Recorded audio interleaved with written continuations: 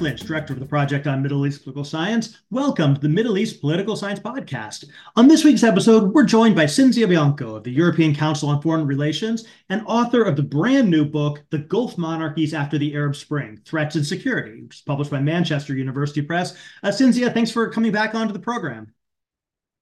Thanks a lot for having me, Mark. Congratulations on the book. Why don't you tell us a little bit about it and what the motivation was for your writing it and kind of what you think the major contribution is? Thank you. So I really wanted to write this book because obviously over the past, let's say 10 years, more or less, there's been a lot of thinking about the Gulf, and in particular the Gulf monarchies, from a geopolitical point of view and even from international relations and security theory point of view.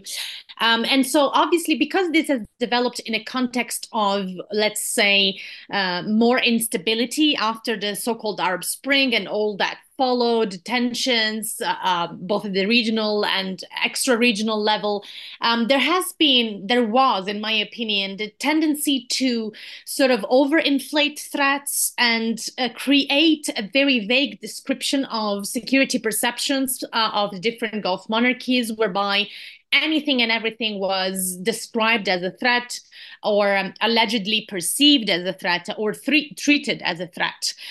Whereas I thought that, that there was a whole spectrum in the security perceptions of every single Gulf regime or government, of how a danger or an issue was perceived. And so I wanted to basically dig deeper and try to give more thought and more details to the description of security perceptions in the Gulf monarchies.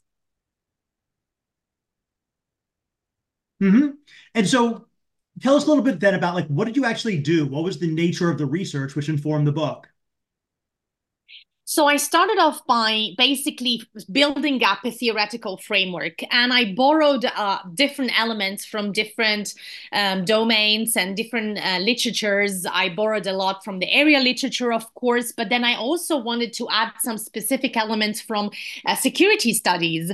And of course, Barry Buzan was a very important point of reference for me, and the idea that, that security is a matter of degree, that is a lot. It's present a lot in constructivists, but also a little bit from political psychology as well, because, as we know from the area literature, for example, obviously, and also from empirical observation, obviously, these are autocratic systems. So when you're looking to decode and analyze and spell out the security perceptions of the country, you also are looking at the leadership. You're looking at even, sort of cognitive factors, their socialization, their own personal experiences, and some of these elements that really do contribute to how a threat or an issue is viewed by the leadership, and therefore also impacts how it is treated and viewed by the regime, the state. So after I built this theoretical framework, once I built the theoretical framework, I then wanted to look at each of the 6 countries individually. And so I have 6 chapters that basically try to describe these security perceptions in each and every one of the governments in the Gulf Cooperation Council, the 6 monarchies of the Gulf, and how these have changed in the 10 years after the Arab Spring. The starting point is always how the Arab Spring has been perceived, what kind of impact it has had, because it's almost like a trauma from the point of view of regimes and their security perceptions. And then starting from there, sort of to see how the other agents, actors, and issues have been viewed and perceived and treated, from Iran to the Muslim Brotherhood, Islamist movements. And in almost all the cases, I find significant differences. There are no 2 chapters that are alike. There is no, in my opinion, there is no actual, there are similarities, but there is no equal perceptions of any issue or danger in any two of the Gulf monarchies. And then in the last part of every chapter, I try to sort of bring about a conclusion, to sort of extrapolate then what is the priority issue, what is the priority threat. And it's almost never what it seems in a way, and it always goes back to what I call structural vulnerabilities of a country. Mhm. Sometimes they are socioeconomic, sometimes they are socio-political, but there's always more than meets the eye, let's say. And that variety is actually a very interesting finding in and of itself. We often speak about the Gulf as a unified bloc, maybe with the exception of Qatar, but I think your research shows pretty clearly that it's not in that sense. I mean, yeah, that has been my sort of my findings, because even Oman and Kuwait, they're always sort of brought together.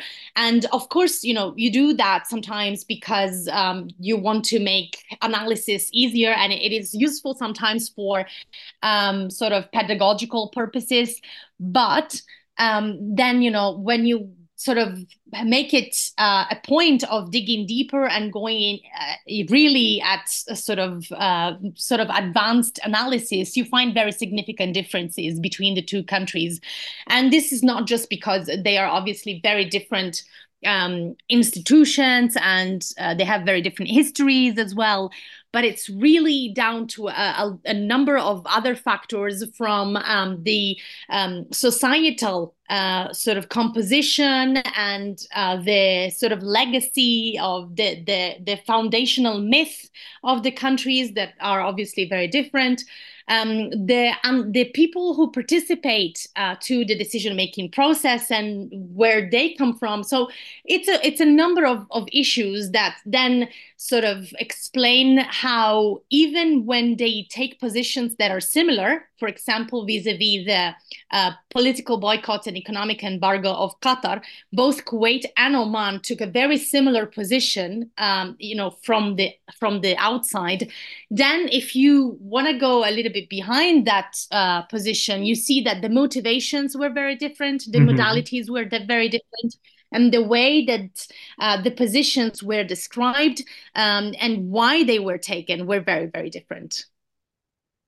And I think one of the things which is interesting there is that, in line with a lot of the other kind of recent literature, you're kind of agnostic on what the primary source of the perception of threat is. It could be international, it could be domestic, it could be, as you said, societal. You also talk about something which you call ontological security, which has been something discussed in some of the IR literature recently. And so I'm curious if you can talk a little bit more about how you think about security at the theoretical level and how you put these different levels together. Yeah, sure. So again, one thing that I really wanted to do was to describe the variety of how an issue is perceived from a security point of view. And so I use the categories of Barry Buzan. So I say, a threat can have different dimensions: a political dimension, a military, a societal, economic, environmental dimension. However, in my sort of research, my hypothesis is that the priority in the Gulf is always the political dimension. So if a threat only has, for example, an economic dimension, but that doesn't really have a clear-cut political dimension, is deprioritized vis-a-vis other issues which Mm-hmm. do have a clear-cut political dimension.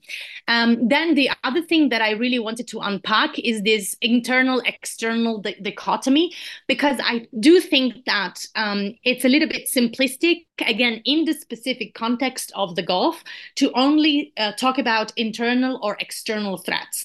And so I've used this term, which has been introduced by Victor Cha in a paper that talks about environmental security. So it really has nothing to do with what I talk about in my book, which is intermestic.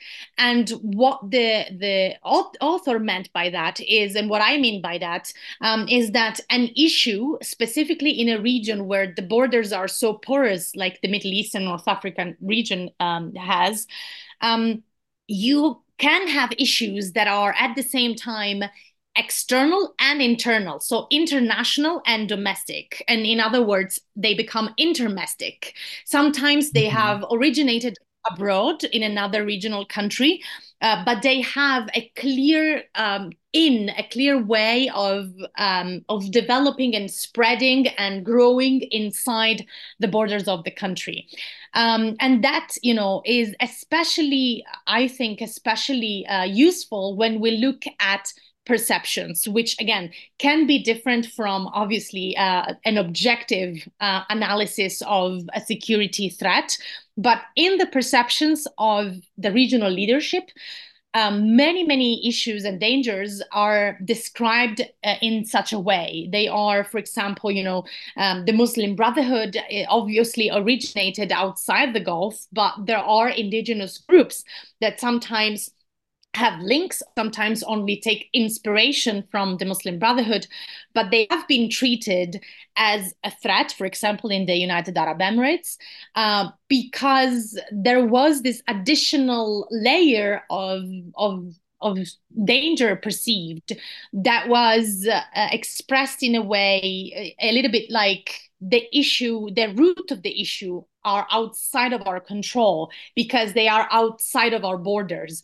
And the fact that there was this external support or external dimension of a danger or external connection of a danger of a group always made the regime react more forcefully. So my hypothesis is that actually intermestic threats, just like political dimension threats, do take priority over others. And then, of course, the Arab Spring and that wave of revolutions, it activates that in all kinds of interesting ways. Yeah, absolutely. That was it was very clear that from the point of view of the Gulf monarchies. I mean, if you look at how these issues are talked about now, it is very distant from how it was lived in that time.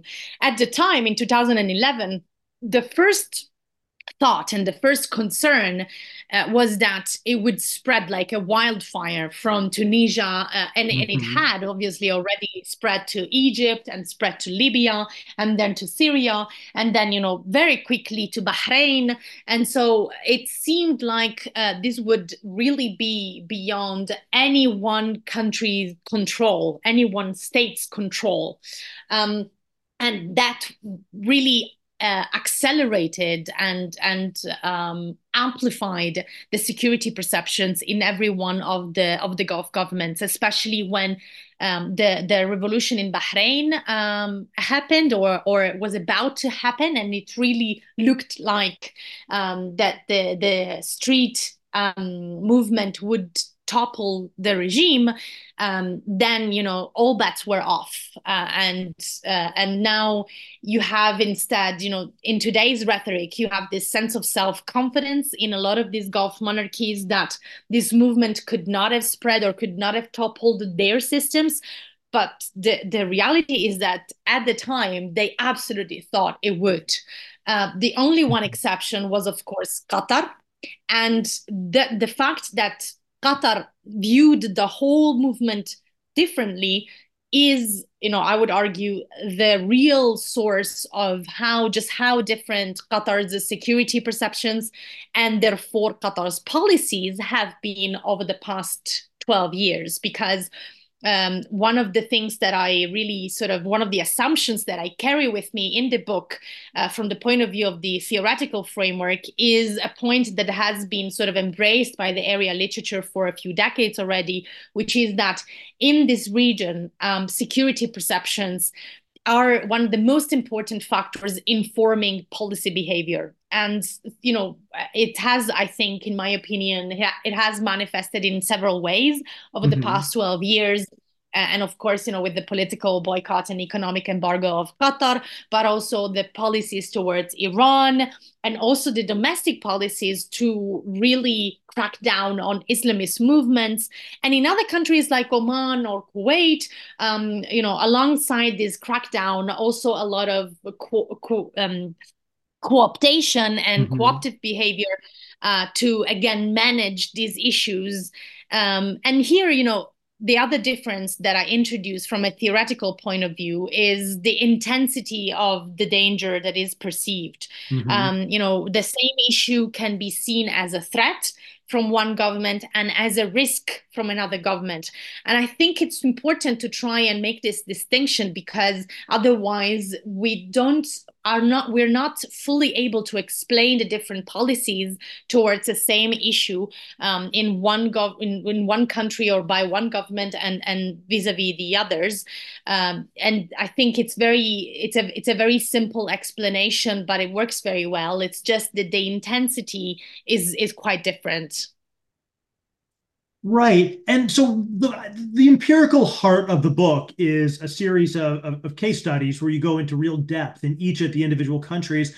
But I thought it might be useful here to maybe instead begin by talking about the kind of the periodization, because it's pretty clear 2011 to 2013, kind of the 24 after 2014 is kind of a different thing.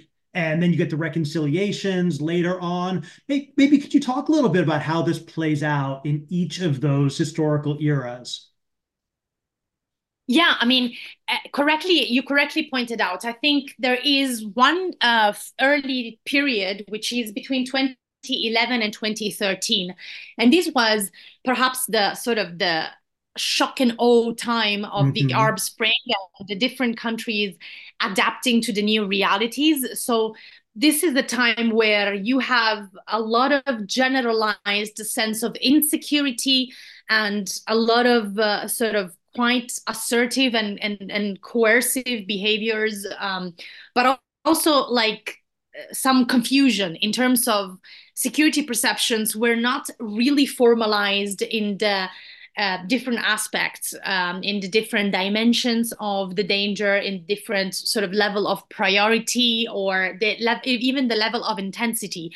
There was just a generalized sense of everything and everyone can be a threat to stability. So then there is the transition period, which is 2013, Hmm. 2014, which is the first two so-called Riyadh agreements between Saudi Arabia and the UAE, and on the other side, Qatar, mediated by Kuwait, then also Bahrain and Oman joining in as signatories, as witnesses to the process. And in that time, in this phase between 2013 and 2014 is when things start to become clear, and Hmm. the regimes start to sort of define their priorities and point out which specific actors constitute in their perceptions a threat and which kind of threat.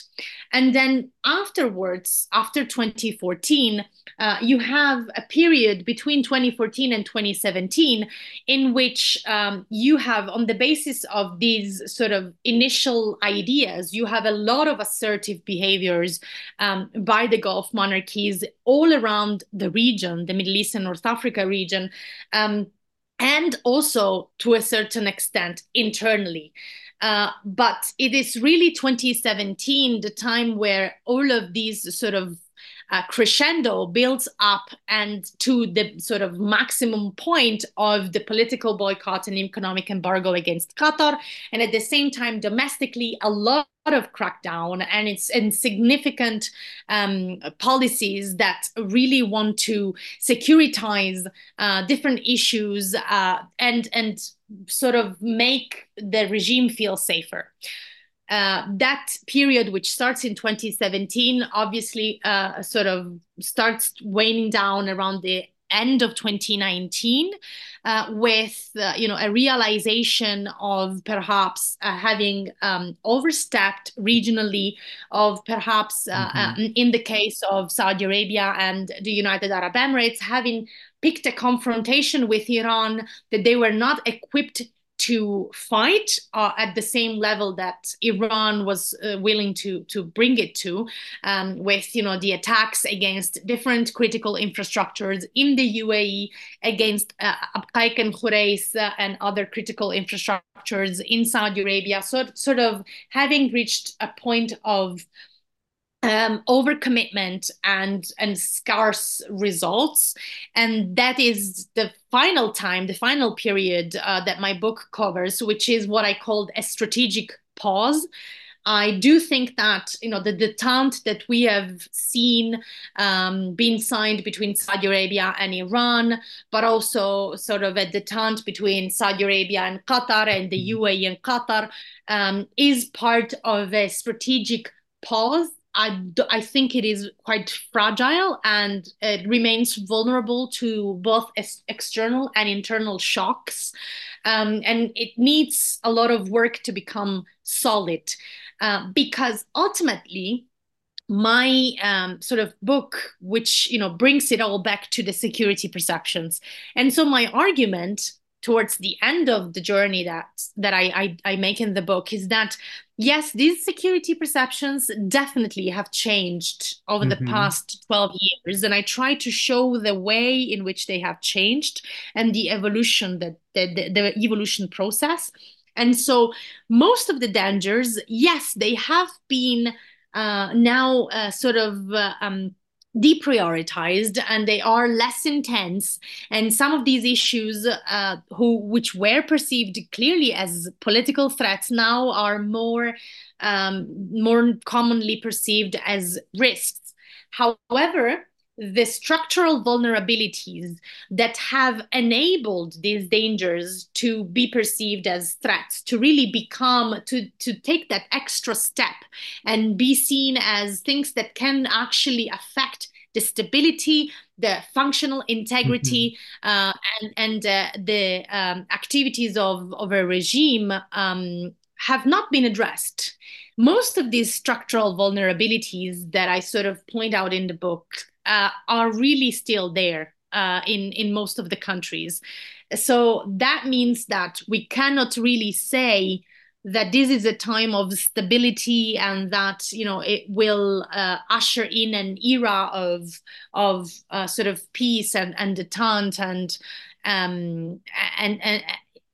that would change everything. So we can't really say that unless these structural vulnerabilities are really addressed. And I don't think they have been addressed. It's so fascinating, to hear you speaking about this through the language of vulnerabilities, because the narrative that you often hear coming out of the Gulf is of this new hyper-competent Gulf. The Gulf is now the dominant center of power in the Arab world and in the Middle East. Autonomy from the United States, being treated as regional kind of great powers, all these things. And that combination of kind of power and perceived vulnerability really does seem to be a unique kind of a combination that you're tracking here.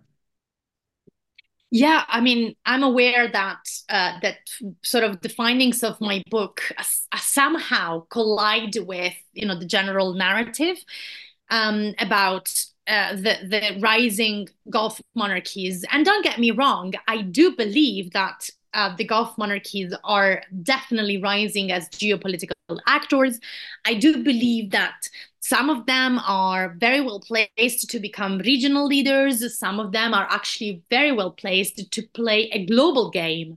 And by the way, this is my last chapter, my final chapter, is really about how the Gulf monarchies have been, between 2011 and 2020, have become sort of well placed to be regional leaders. Between 2020 and 2030, they will start to play the global game. And I do think that they are rising middle powers, and they are equipped to play the global game. But that, it doesn't mean that that they don't have vulnerabilities. Every country in the world has vulnerabilities, including the United States. They have, different ones. I think that in some cases, the socioeconomic and sociopolitical vulnerabilities that I see in the Gulf monarchies are, in a way, more entrenched and therefore they're not superficial. They are really sort of deep rooted, and therefore, you need to be aware of them in order to make sense of not just the policy behaviors, but also be able to, in a way, make a scenario or sort of spot trends and see how an issue could impact these countries. This is the Middle East Political Science Podcast. We'll be right back with Cinzia Bianco.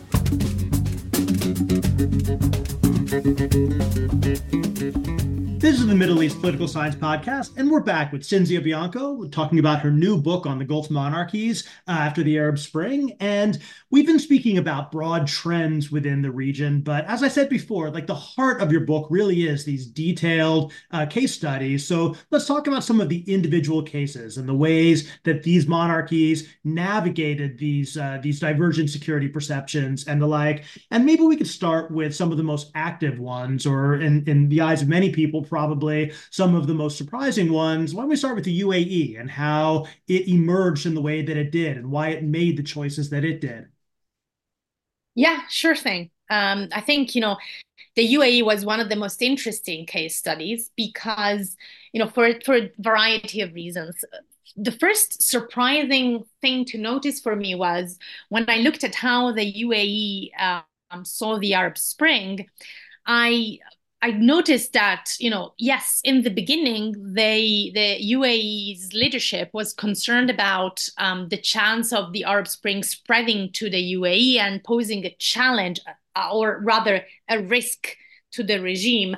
But I would argue that it quickly, first of all, realized that the groups that it was confronting were not really organized to bring down a sort of quite a structured regime like the one that the UAE has. And then they realized that there were two different groups that were active. One was a bunch of Emirati liberals who really wanted to have more sort of the spread decision making and more political and civic freedoms, but they were not really willing to have a upfront attack to the system. The other group was identified as related to the Muslim Brotherhood, and the regime cracked down really, really hard on this group, which was actually just an informal network, and again, really had no ways of bringing down the regime itself. So the first sort of thing that surprised me was how hard the UAE cracked down on a movement or a risk that really was not existential for Yeah. the regime.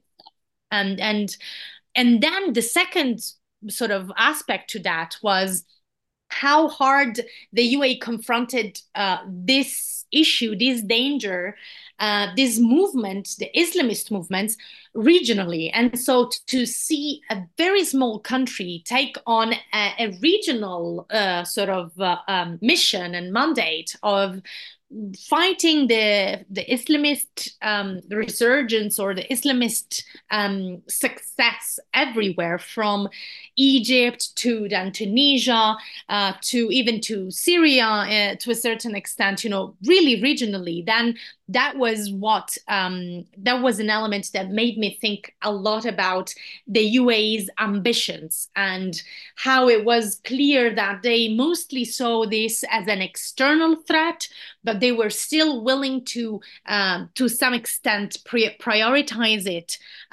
for a specific period of time, in a way that was well beyond their capabilities as a small state. And in fact, it did lead to then a rethink afterwards. But Mm-hmm. the interesting thing is that they still succeeded in pushing back against a number of Islamist movements all around the region while being a small country. And then the other interesting sort of finding had to do with how they saw Iran and how, Mm-hmm. that had changed throughout the 10 years that we take into consideration. And again, there was never a clear-cut internal dimension to the so-called Iranian threat from the UAE's perception and point of view, because there was nothing that was comparable to groups that were linked to Iran and that had some sort of revolutionary or anti-status quo agenda in the UAE. On the contrary, the groups within the UAE, the Emirati networks that have connections to Iran, either by historical links or sociological networks, they have a clear-cut interest in maintaining status quo because they have been able to work very pragmatically between the two countries, between the UAE and Iran, for very many years. But the most interesting finding, I think, in the whole chapter, which is the one that I really address in the final section of this chapter, is that we sort of talk about how different emirates within the UAE see issues differently. But when you sort of focus on that and you sort of look at in details how Islamist movements or Iran are perceived differently in Dubai, in Sharjah, in Abu Dhabi, in an historical context, it makes all of the difference because you see that to make a coherent policy out of these very, very different and divergent perceptions is a challenge in and of itself. And I think it's not a case that the UAE's leadership, in particular Abu Dhabi's leadership, has really made it a priority to centralize decision making as much as possible. And I think that is the core focus of that leadership because they are absolutely aware that fragmentation across emirates is a major vulnerability and that they need to do their best to address it. But this is an ontological vulnerability because it is something that is not new. It's actually sort of the foundation of the country, and it's been like this since day one. So to close these divergencies and to make a single coherent actor of these different perspectives and different, even if small, but different centers of power is quite a significant challenge, I think. Yeah, you have an observation in there that really jumped out, which was about citizens in some of the other emirates being upset that their boys were going and fighting and dying in Yemen for a war that Abu Dhabi chose.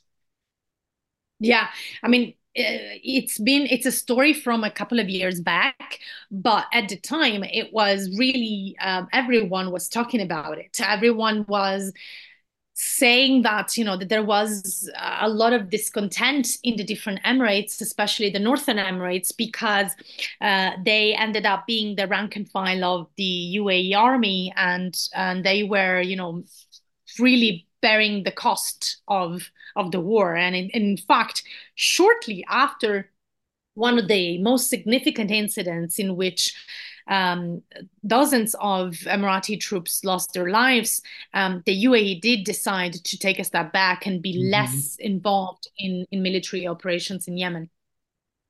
Now, many people who watched the Arab Spring unfold, they generally saw UAE and Saudi Arabia marching in lockstep. But I think your book shows pretty clearly that there are some pretty significant divergences in security perceptions and threat perceptions between Riyadh and Abu Dhabi. Yes, there are significant differences, and I think there always were significant differences. Even in 2017, when the Saudi leadership and the Emirati leadership basically seemed exactly, in agreement, in full agreement on all of the different security issues in the region, I think even at that time, their priorities were different. I think for Saudi Arabia, the priority was confronting Iran. And for the UAE, the priority was confronting the Islamists, and in particular, Qatar and Turkey as supporters of these Islamist movements. And so basically, they decided to work together and they decided to support each other and to have shared policies, but always maintained that these different priorities. And I think they have emerged over the following years, because, for example, let's not forget it was the UAE which reaching out to Iran first, months before Saudi Arabia did. It was the UAE deciding to step back from their involvement in Hmm. Yemen and from confronting specifically the Houthis, and actually trying to sort of come to an understanding, even with the Houthis via Iran and not directly. It was the UAE, the first one, the Emirati leadership, inviting a number of Iraqi politicians who are very well known to be working very, very closely to Iran.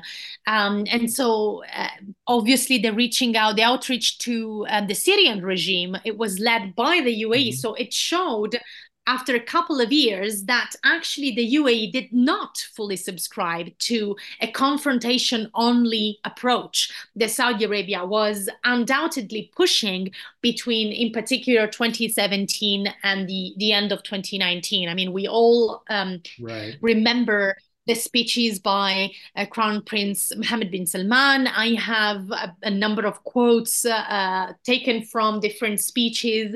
And the way that the Iranian threat was described was absolutely existential, was confrontation only, compromise never. For the UAE, it was different. And it was the opposite for Saudi Arabia. So after a couple of years, it was Saudi Arabia deciding that the political boycott or an economic embargo against Qatar was, enough, and that they needed to patch things up, and that it didn't make sense to actually cut out Islamist movements from everywhere in the region. And in fact, the Saudis to this day maintain a working relationship, or at least a dialogue, a political dialogue with Islamists, for example, in Yemen, al-Islah. Whereas, the Emiratis absolutely would not want to engage with al-Islah. It's really, really fascinating to get the intricacies of that relationship, which was so central to the post-Arab Spring kind of regional politics. Why don't we, at this point, jump over to the other side of that divide and maybe talk about Qatar a little bit and what it thought it was doing and what security needs it thought it was filling as it became so adventurous going forward. Yeah, I mean, that case, because it was again super really surprising to see, really step by step and in details how Qatar basically did not perceive any existential political threat between 2011 and 2017. Actually, with a brief interlude in 2013, 2014, where things, that there was a bit more concern. But then, it's subsidized, and then it emerged very prominently in 2017 because Qatar did not perceive a threat coming from the Arab Spring. Even the local Right. small movement of 70 Qataris, sort of mostly liberals, also Islamists, but basically sort of talking about how to better spend the state resources, and how to preserve some of, sort of how to reconcile the government priorities with the society's priorities with, some interesting thinking. I have a few quotes from a book that is basically the reference point for the literature of the Qatari Arab Spring. And the way in which this group thinks about reforms and what are their priorities is quite interesting. But you can clearly see that they have zero interest in upsetting the status quo. And of course, this is because there are no major fault lines within Qatar. There are no major socioeconomic vulnerabilities in the sense of inequalities. There are no major socio-political vulnerabilities in the sense of major societal, sectarian divisions within the society. It's a rather homogeneous society if you look at citizens, and all of these citizens have access to a lot of economic opportunities, obviously in different ways. The closer you are to the top, the more opportunities you'll get. And there are groups that are sort of less that have less privileges, but still, the starting point is that it is a very privileged population, and they make an effort of being homogeneous. There is one small exception to that rule, which of course then emerges as the structural vulnerability for Qatar, and it was leveraged by external actors in 2017, and that is the tribal structure of Qatar. The fact that it was originally a collection of different tribes. Some of these tribes already had historically a political role that is sort of against the status quo and against the ruling family. And that has provided for context and also for a sort of an in for external actors, in that case, Saudi Arabia and the United Arab Emirates, to try and leverage this one fault line into the Qatari society against the ruling family. So it was a very clear test case for what my argument is, that if you have a structural or ontological vulnerability, that is usually your sort of trigger point for more serious threats, and even political and existential threats. And this was really the only one, because the others, the way in which Qatar looked at Iran or looked at the Muslim Brotherhood, actually the Muslim Brotherhood was, of course, seen as an opportunity because it was a network that they could leverage for their own political and geopolitical gains. Iran is seen very pragmatically. There are a number of risks that are posed by Iran and have been historically, but the Qataris have ways to neutralize these risks and have ways to work with Iran more pragmatically. So it was, again, very interesting to see how the picture looked completely different from every other country. Now, I mean, you obviously have, very detailed and rich chapters on Bahrain, on Saudi Arabia, but I actually want to ask you now about one of like I don't know exactly the right word for it, neutral or mediating states. Why don't we talk about Kuwait and kind of how it fits into your model? Yeah, sure. Kuwait was a very challenging chapter to write, because you kind of have to get rid of a number of assumptions that you can use, that you can rely on when you look at the other GCC monarchies. And that's because of the institutional system in Kuwait. The fact that, the National Assembly is not just about how much decision-making power does the assembly have. That's not the point. The point is that the idea of an assembly and of a collective sort of collective space or collective dimension to decision making is really inscribed in the country's history and DNA. So the parliament, the assembly, is as old as the country itself in its modern history. And so the idea that the ruling family always had to balance their perceptions with the public perceptions expressed via their elected representatives changes completely the picture.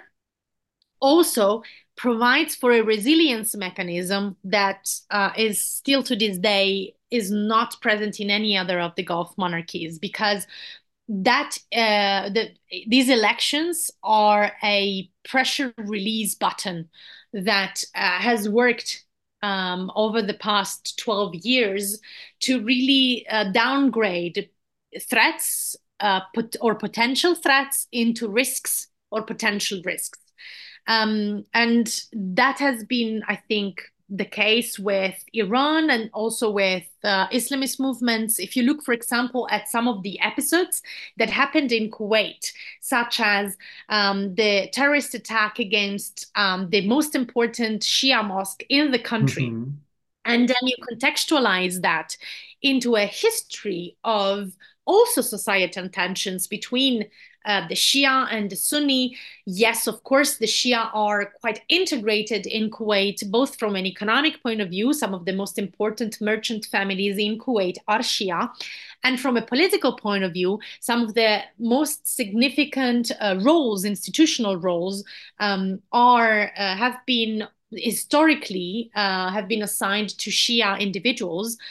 However, there is also a history of societal tensions that is related to, for example, the invasion, the Iraqi invasion, Iraq's invasion of Kuwait, but also the Islamic Revolution in Iran. Hmm. Just like this played a role in Saudi Arabia and Bahrain, it also played a role in Kuwait. In the 70s, in the late 70s and in early 80s, there were a number of groups, including military groups that were paramilitary groups that were active against the ruling family. There was an attempt to the life of the emir by a group that is a Shia paramilitary group that has clear connections to Iran. So you have a contentious history, and then you have these societal tensions.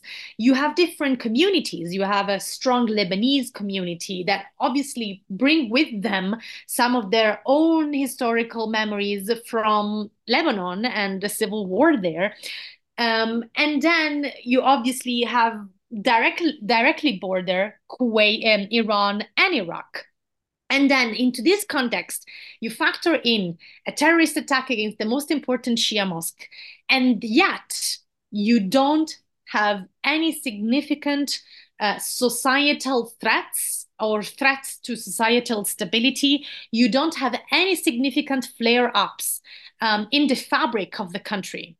And I think that's very, very significant. Hmm. And that's because there is a sense of a collective that goes beyond and goes deeper than I would argue in any other of the Gulf monarchies.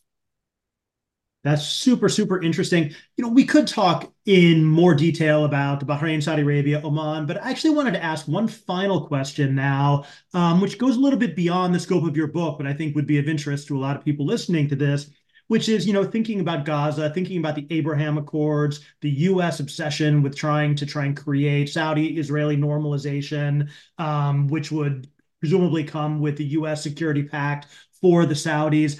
How do you read these dynamics through the lens of the theory you developed in your book? So I think it's significant, especially we're looking at the Saudi case because I would argue this is really the only country perhaps in the entire Arab world that is seriously thinking about normalizing relations with Israel. And that is obviously, a factor of obviously related to a security pact with the United States.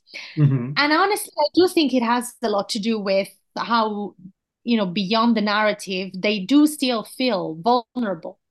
And we haven't talked about their so-called external vulnerabilities but they are because they are quite obvious in the sense that Saudi Arabia has always had an external security guarantor since very contemporary times. They have started thinking about a world in which they can rely more on themselves for their own security.